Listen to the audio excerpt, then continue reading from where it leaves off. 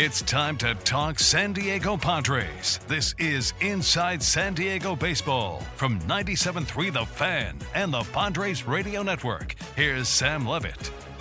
Hey everybody, and welcome to another edition of Inside San Diego Baseball. Sam Levitt here at the Manchester Grand Hyatt in San Diego, where the 2022 MLB winter meetings are underway. It's been a busy Monday here at the winter meetings. I do want to tell you I am recording this exactly at 6:26 p.m. Pacific time, because you never know what's going to happen here at the winter meetings. If anything crazy happens, any additional signings. So I just want to tell you, it is 6:26 p.m. You never know. By the time this goes up in a couple of hours, we might have major Padres news. But this is where we're at right now at 6:26 p.m. Two big pieces of news today. Justin Verlander reportedly going to the Mets on a 2-year, $86 million deal. At least for the Padres, he's not going to the Dodgers or something like that, instead going to the NL East. The other big piece of news, Trey Turner reportedly going to the Phillies on an 11-year, $300 million deal. We know the Padres did have talks with Trey Turner, but he is reportedly going to the Phillies. Again, I guess the good piece of news for the Padres is that he's out of the NL West. So we'll see what happens. The Padres, we know, have been linked to Xander Bogaerts. See if there's anything that happens there in the next couple of days. But Trey Turner, it appears, will not be a San Diego Padre. We've got a couple of really good conversations coming up here on this podcast. I caught up with the great Padres radio voice, Jesse Agler, here at the winter meetings earlier today. You'll hear that conversation in just a bit. I also talked with Astros TV analyst Geoff Blum about Yuli Gurriel, who the Padres reportedly have shown some interest in. We talk about a number of other topics as well. So those two conversations are coming up. A.J. Preller also spoke with the media about an hour and a half ago. I want to play you some of the sound bites from that A.J. Preller press conference. So we're going to do it kind of like we do on my pregame show on the radio side of things on the Padres Radio Network a lot, where I'll kind of set up the sound bites and then you'll hear A.J. Preller. So let's begin with that. A.J. Preller, Padres president of baseball operations, speaking with the media just a little while ago. All right, first here was A.J. Preller on that reported Trey Turner deal earlier today. Yeah, no, I mean, I think probably hoping he went to the American League. We've had to see him up close here the last couple of years. He's obviously a tremendous player, and staying in the National League and going to a team that just represented the National League in the World Series.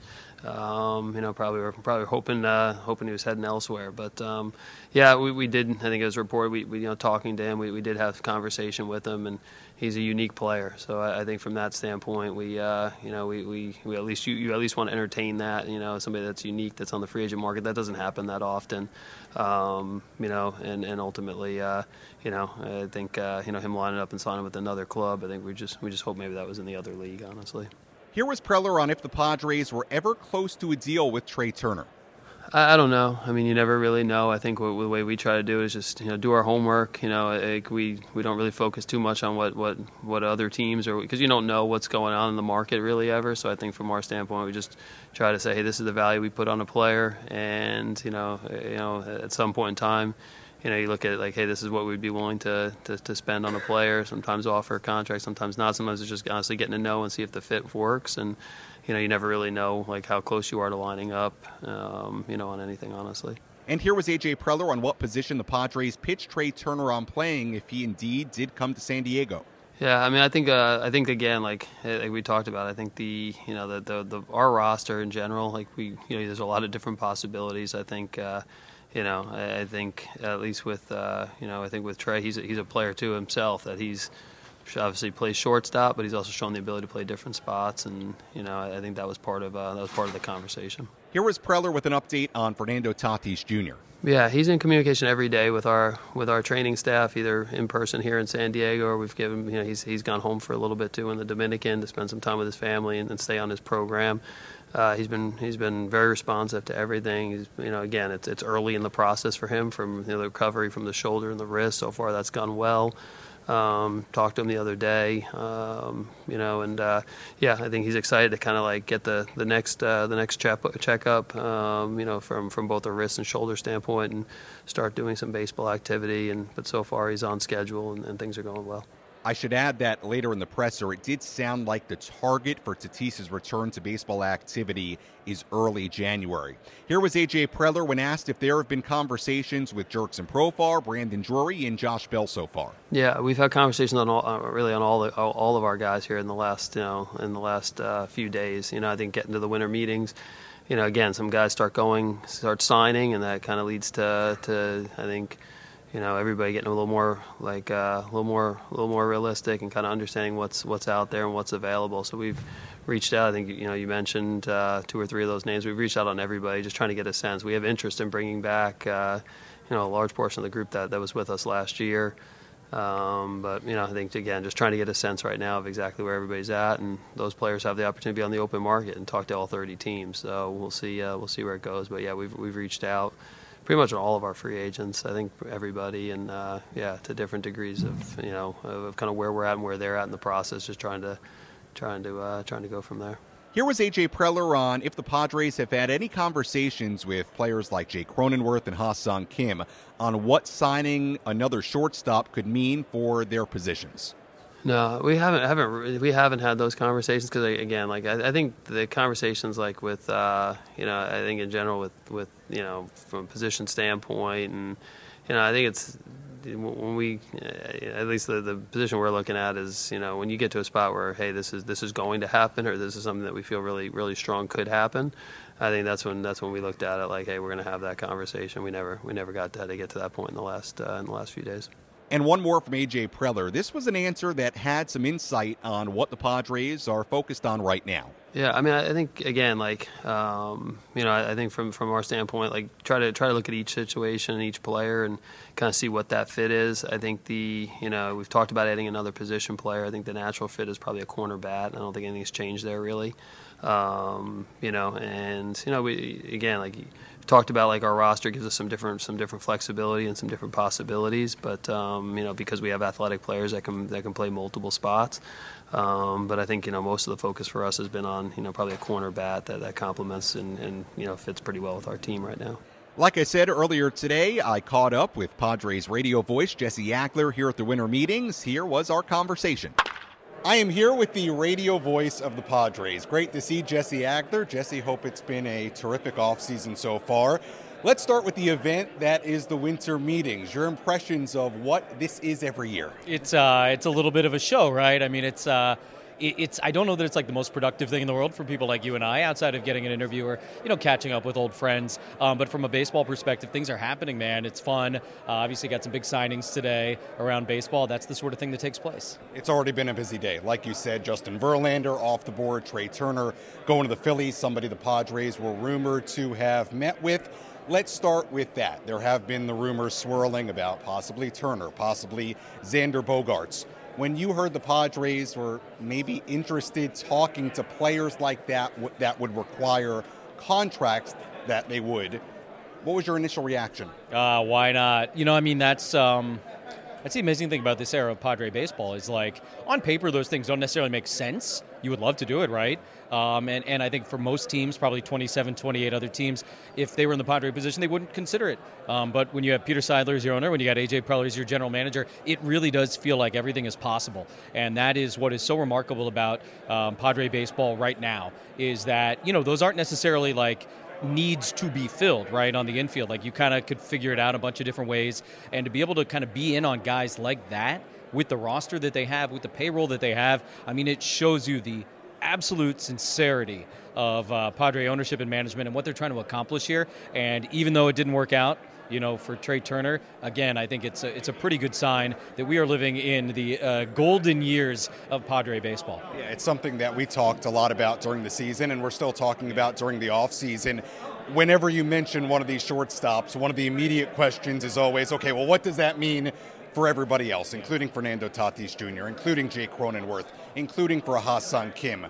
Are you in the camp where it's, if you can acquire that kind of talent, you do it and you worry about the rest later? Yeah, I think so. You figure out where everything fits. You go into spring training maybe even with a couple of questions. That's okay. You experiment, you try different things out, you have different conversations with different guys, see what they're comfortable with, see what they're not comfortable with. But I think, most athletes, most professionals, right, they want to win. The guys the Padres have in particular, they want to win. They want the ring. And so if you said, hey, it might have to shift you a little bit to a different spot because we think that gives us the best chance to win, who's going to say no to that? Nobody you want around is going to say no to that. And so I think, I'm of the camp, get as much talent in there as possible. Now, you can't have too many redundancies because then you, I guess, at some point do run into a logistical issue, but you're nowhere near that being the case with the Padres. And so, you throw everybody in the hopper and you figure it out. I want to live in a world where there is no signing of a big-time shortstop because there were a few major areas of need for the Padres entering this winter meetings. Starting pitching in the back end, a first base DH spot, left field. Out of those three groups entering this winter meetings, which was the most important to you? I mean, it's always starting pitching for me. And, it's funny because I could give 100 interviews to 100 different outlets, 100 different times of year, and they'll say, what's at the top of your list? And I will always say starting pitching, and I think you saw it in the playoffs. I think both the Padres and the Phillies would have benefited in that NLCS from one more healthy, reliable starting pitcher. And you didn't have that, and that's okay. You kind of worked out, what you had, and you did the bullpen game. But it's such a long season. There's so much that happens. There are so many health things that pop up. There are so many surprises that pop up. It will always, always, forever, to me, be about starting pitching. Out of those second-tier guys, Chris Bassett, Jamison Taillon, a couple of other names in there as well, is there a name that you're intrigued by? All of them. I mean, I would dig into some numbers, right? And I don't have my computer in front of me, obviously. I would say whose durability factor is highest. That'd probably be the first thing I looked at because I think in terms of ability, talent, all that kind of thing, it's pretty even. Those guys you mentioned. There's a couple more names to throw in there probably, but all right. When it comes to innings pitched, I'm not asking for 200 or 220 anymore. But who's most likely to be able to give me 180 in the regular season? And that's probably where I would look at for that. Again, there's just so much that pops up over the long season. I want starting pitching and, if possible, durable starting pitching. Yeah, it seems like the ability to post up, the ability to play every day, start every fifth day, that's as big a part of all this as any. That's part of the reason why I think a lot of us felt like Jose Abreu would have been a good fit. The numbers, but also the fact that he stays healthy. So should be really interesting. Before I let you go, all right, it's December, what is today, December 5th? I think it's December 5th. Okay. What does Jesse Agler do from late October until December 5th? Rest and recover a little bit. Usually until Thanksgiving, I'm kind of in a postseason haze. I'm sort of wandering around, just exhausted. Obviously hanging out with my family, who I don't see much during the season, and just trying to recuperate and normalize and all that kind of thing. And then after Thanksgiving, I'm kind of all right, when's baseball start? I get ready for it. I start making notes. I'm already kind of putting things together for spring training, and so that's where I'm at. But a lot of quality time with the family, kind of reintroducing myself to my kids, as I like to say, and just trying to be a better dad and that kind of thing around the house, but very ready for baseball. All right, hopefully some new names to put on that list and prep for. Jesse, as always, thanks so much. Great to see you. You too, Sam. Thanks. Finally, here's my conversation with Astros TV analyst Geoff Blum. I should mention we recorded this in the short window between Justin Verlander reportedly going to the Mets and Trey Turner reportedly signing with the Phillies, so we didn't know yet that Turner was going to the Phillies. Here was that conversation.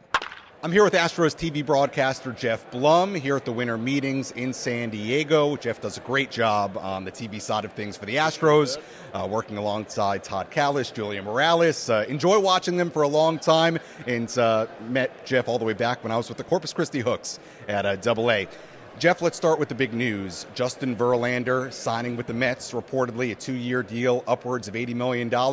This is a guy that you know really well from his time in Houston. Your initial reaction to that news? Not surprised. Good to be on with you. I appreciate all the kind accolades, and congratulations to you to getting out west. But yeah, Justin Verlander is definitely one of those guys that's kind of earned that contract. We were kind of curious back in Houston what that contract was going to look like. I know that Jim Crane has a good relationship with Justin Verlander, and they've had conversations. But the player side of me I'm elated for him because I want these players to go out and get as much money as they can. It's just unfortunate it's not with the Houston Astros, who obviously had limitations with their contract and the CBT, and they allowed him to walk a little bit. But I think a lot of it has to do with the ability of Justin Verlander to go pitch, earn the contract. But at the same time, the Astros organization understands they have 6 guys that they can work with inside that rotation and actually get away with letting Justin go. It would have been great to have him back, but at the same time, when you got Framber, Lance McCullers Jr., Jose Urquidy, Christian Javier, Luis Garcia, and Hunter Brown waiting in the wings, you got a pretty good leverage in the sense that you don't have to go out there and pay $43 million to have a guy in your rotation. I want to talk a little bit more about the Astros, their rotation, their depth, what they've done here the last 5, 6, 7 years in a second. But first, with Verlander, it'll be Verlander, Max Scherzer, 2 older pitchers leading that rotation. What do you think about that as far as the Mets relying on 2 older veteran, while they're still both really good and they performed last year at an extremely high level, but a team that has World Series aspirations relying on 2 veteran-type pitchers like that? And maybe that's what it is. You've got veteran guys. You know, in 2019, Scherzer beat the Astros in the World Series, and then you have Justin Verlander with his pedigree in the postseason. Granted, he got his first World Series win in 2022, but at the same time, you're thinking about guys who can get through a 162-game season, guys that can give you 30 to 35 starts and pitch at an elite level. And those guys have proven themselves to be able to go out there and do that. And you've got 2 freaks. These guys are unbelievable as far as work ethic is concerned. They're unbelievable as far as the preparation that they do to get on the field, and then they're unbelievable at execution. Watching Justin Verlander over the last 5 or 6 years on how he's been able to adapt to the new school, the idea of the analytics, how that's made him better, his preparation and working with Josh Miller, Dusty Baker, and some of these guys and getting ready for these games, I think will carry a lot of weight. But at the same time, I think that using veterans like that, it might be the idea in New York. DeGrom at 5 years or Justin Verlander at 2 years, it might be cost beneficial to have a guy like Verlander with a proven track record of staying healthy to go out there and do that, because you know as well as I do, if Scherzer and Verlander are healthy, they're going to give you a strong 30 to 35 starts and be elite. And my goodness, that contract that Jacob deGrom got, very, very impressive. Again, we're joined by Geoff Blum right now, a TV analyst for the Houston Astros. You mentioned some of the names in the starting rotation for the Astros, and it has been remarkable to watch what they've done. Guys like Springer, guys like Correa leave, and other guys step right in. And Jeremy Pena, some of the outfielders, guys like Yordan Alvarez, Kyle Tucker. I mean, this team, this organization does not miss a beat. It's remarkable. And now it seems like they're sort of betting it's going to go that way in the starting rotation as well with letting Verlander go. Yeah, if you're basing it on track record, you're saying, yeah, why not? We can afford to let Justin Verlander go because of the cost of the contract and then who we have waiting in the wings. And like I just said, you've got Framber at the top making an all-star game. Lance McCullers an all-star. He's going to get back to health. And then you have all these international guys that were picked up by Oz Ocampo, who left the organization to go be assistant GM in Miami. And he has left a legacy himself with Jose Urquidy, Luis Garcia, Christian Javier. And like the guy you're talking about, the potential to have a guy like Hunter Brown waiting to be inserted into that rotation is unbelievable to me. He's a high-velocity guy, 100-plus miles an hour at times. He's got a turbo slider. But the fact that they are able to develop these guys in the minor leagues is what kind of shocks me a little bit, because we watch them move through the system. But to have an organization that has an idea of what guys they want in their organization and then prepare them to come and contribute at the big league level is something that I think separates the Astros from a lot of other organizations. What do you think other organizations, and you touched on it there, but what do you think other organizations can learn from the way the Astros have conducted business in the sense of developing players, now starting to, and they have spent money, but continuing to spend money, because you look at the Abreu contract, going 3 years, $60 million. It's pretty impressive the way they've done things, both in their farm system, development-wise, analytics-wise, and now investing in free agency as well. What can other organizations take? Well, it's pretty incredible to watch the way the Astros have drafted over the years, because there was that time where, you stay with the process, trust the process. Jeff Luna and his group did a great job of drafting and then procuring a talent via trade, picking up guys on waivers. But there's definitely an idea of what they want in their organization. For pitching, it's high velocity, high spin. Not necessarily max effort guys, but guys that are able to manipulate the baseball. And then on the other side, you have young players that they find a way to develop who have a keen eye at the plate, can command the strike zone, can narrow down on chasing outside the zone, forcing pitchers back in the zone, and then maximizing the opportunity with strikes in the zone. But at the same time, having that high slug, high on-base percentage. And they've developed a way to go out and find guys that buy into that idea, and then they found guys that are able to execute it. And I think that's what you're trying to replicate. But at the same time, when you don't have that internally, they do have the resources and obviously an owner in Jim Crane, who's willing to spend the money to find a guy to plug into that. I want to put a little Padres twist on things because reportedly there's some interest the Padres have in Yuli Gurriel, who's been in Houston a long time. Little bit of an older player. Maybe it's something like a 1-2 year deal for Yuli, veteran who's won with the Astros. Your thoughts on Gurriel and where he's at this point in his career? I am a huge Yuli Gurriel fan. I'm a huge fan of Cuban players just because of the adversity they've had to go through to get to this level and play here in the States. And Yuli Gurriel is one of those guys that's just been an absolutely positive resource and influence in that clubhouse for the Houston Astros. One of the things I loved about Yuli is the first year he came over, he was exhausted. He's never played 160 games in a year and was kind of petered out towards the end of that season, but worked his tail off, lost some weight, got stronger, and became that first baseman. And you got to remember, he's also a guy that kind of took a little bit of a humble pie moving from third base to first base when Alex Bregman came up and became a Gold Glove first baseman. So his ability to work, his ability to adapt is what makes him good. His swing's one of the best swings I've seen in baseball, one of those true inside-out swings that stays up the middle, drives in a lot of runs. And you put a guy like that in Petco Park, he already has 30 to 40 doubles in him every single year, and you put him in a place like Petco Park, maybe that turns into 40 or 50 because there is that space. He may not have the power, but he still has the ability to drive in runs, put together great at-bats, and his first base play is unrivaled. His ability to pick the ball, he makes your defense better all the way around the diamond with his ability to scoop at first base. And the only down part about Yuli is that age number, and if that is a factor, maybe it plays in, but maybe it doesn't. But he's a great influence to have in that clubhouse. I love him. The main storyline for the Padres, I guess, right now is the idea that they actually could land one of these big free agent shortstops, whether it's a Bogarts or whether it's a Turner.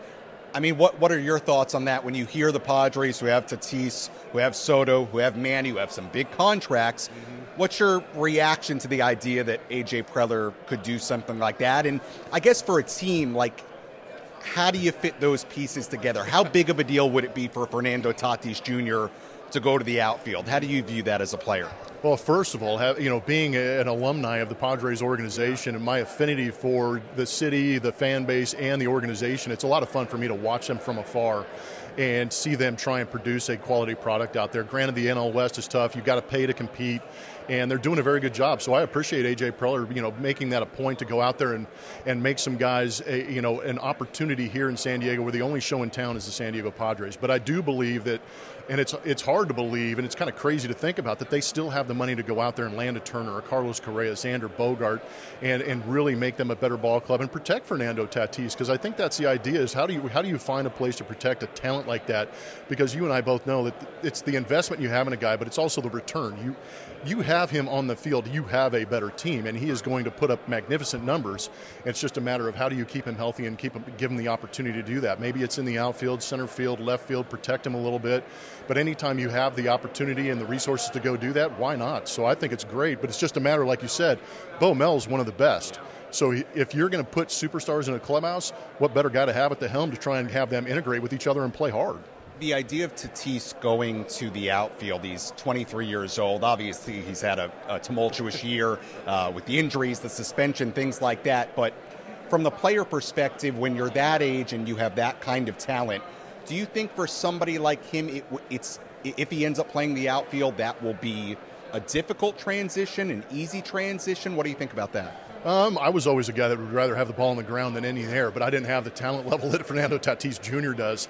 And I think his ability to adapt should be easy because he's one of those hyper-athletic type guys. It would just be, for the most part, as a player, it's adjusting to the ball off the bat. In the infield, you're creating different angles. You're seeing the ball down instead of up. You're further away from the baseball, so it's just going to take repetition. I think he's a good enough athlete to be able to make that adjustment, and it's going to be a lot of fun, actually. If you do give him the space like at Petco Park to really chase down and exploit some of these skills that he has as far as speed, is going to be remarkable. So I have no doubt that he's going to be able to do it, but at the same time, it's going to be on the coaching staff to convince him that this is a good move and accept it as a challenge to go out there and say, yes, you are an all-star shortstop. You garnered the contract you have right now at shortstop, but let's go out in center field and see if you can't do that and protect you a little bit.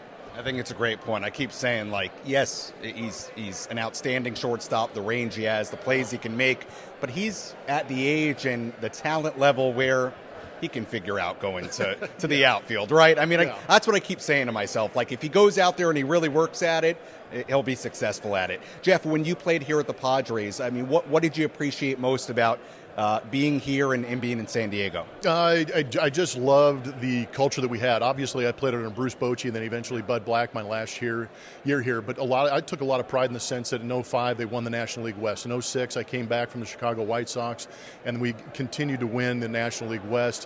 2007, obviously, we're still waiting for Matt Holliday to touch home plate in that play that we had in the game 163. But everything I had here was hyper competitive.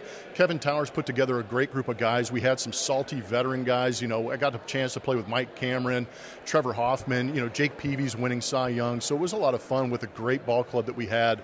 But the energy that was produced at, being at Petco Park and for the first time providing that winning atmosphere in that stadium was a lot of fun to watch. And obviously being a SoCal kid playing, near home meant a lot to me emotionally, and it meant a lot to me as far as my family was concerned. So I have nothing but great memories and so much appreciation for the way the organization and the fan base treated me. But it's always good to get back here. I think we're still wondering if Matt Holliday did indeed touch home plate. Geoff, this was great. I know you got a lot going on, so appreciate you taking the time. Like I said, you do a terrific job with the Astros. When I was with the Hooks, we would watch you all the time and listen to Robert Ford, Steve Sparks on the radio as well. Thanks so much. Should be a fun few days here. Appreciate the time. No, always appreciate the time. Good to reconnect. Thank you.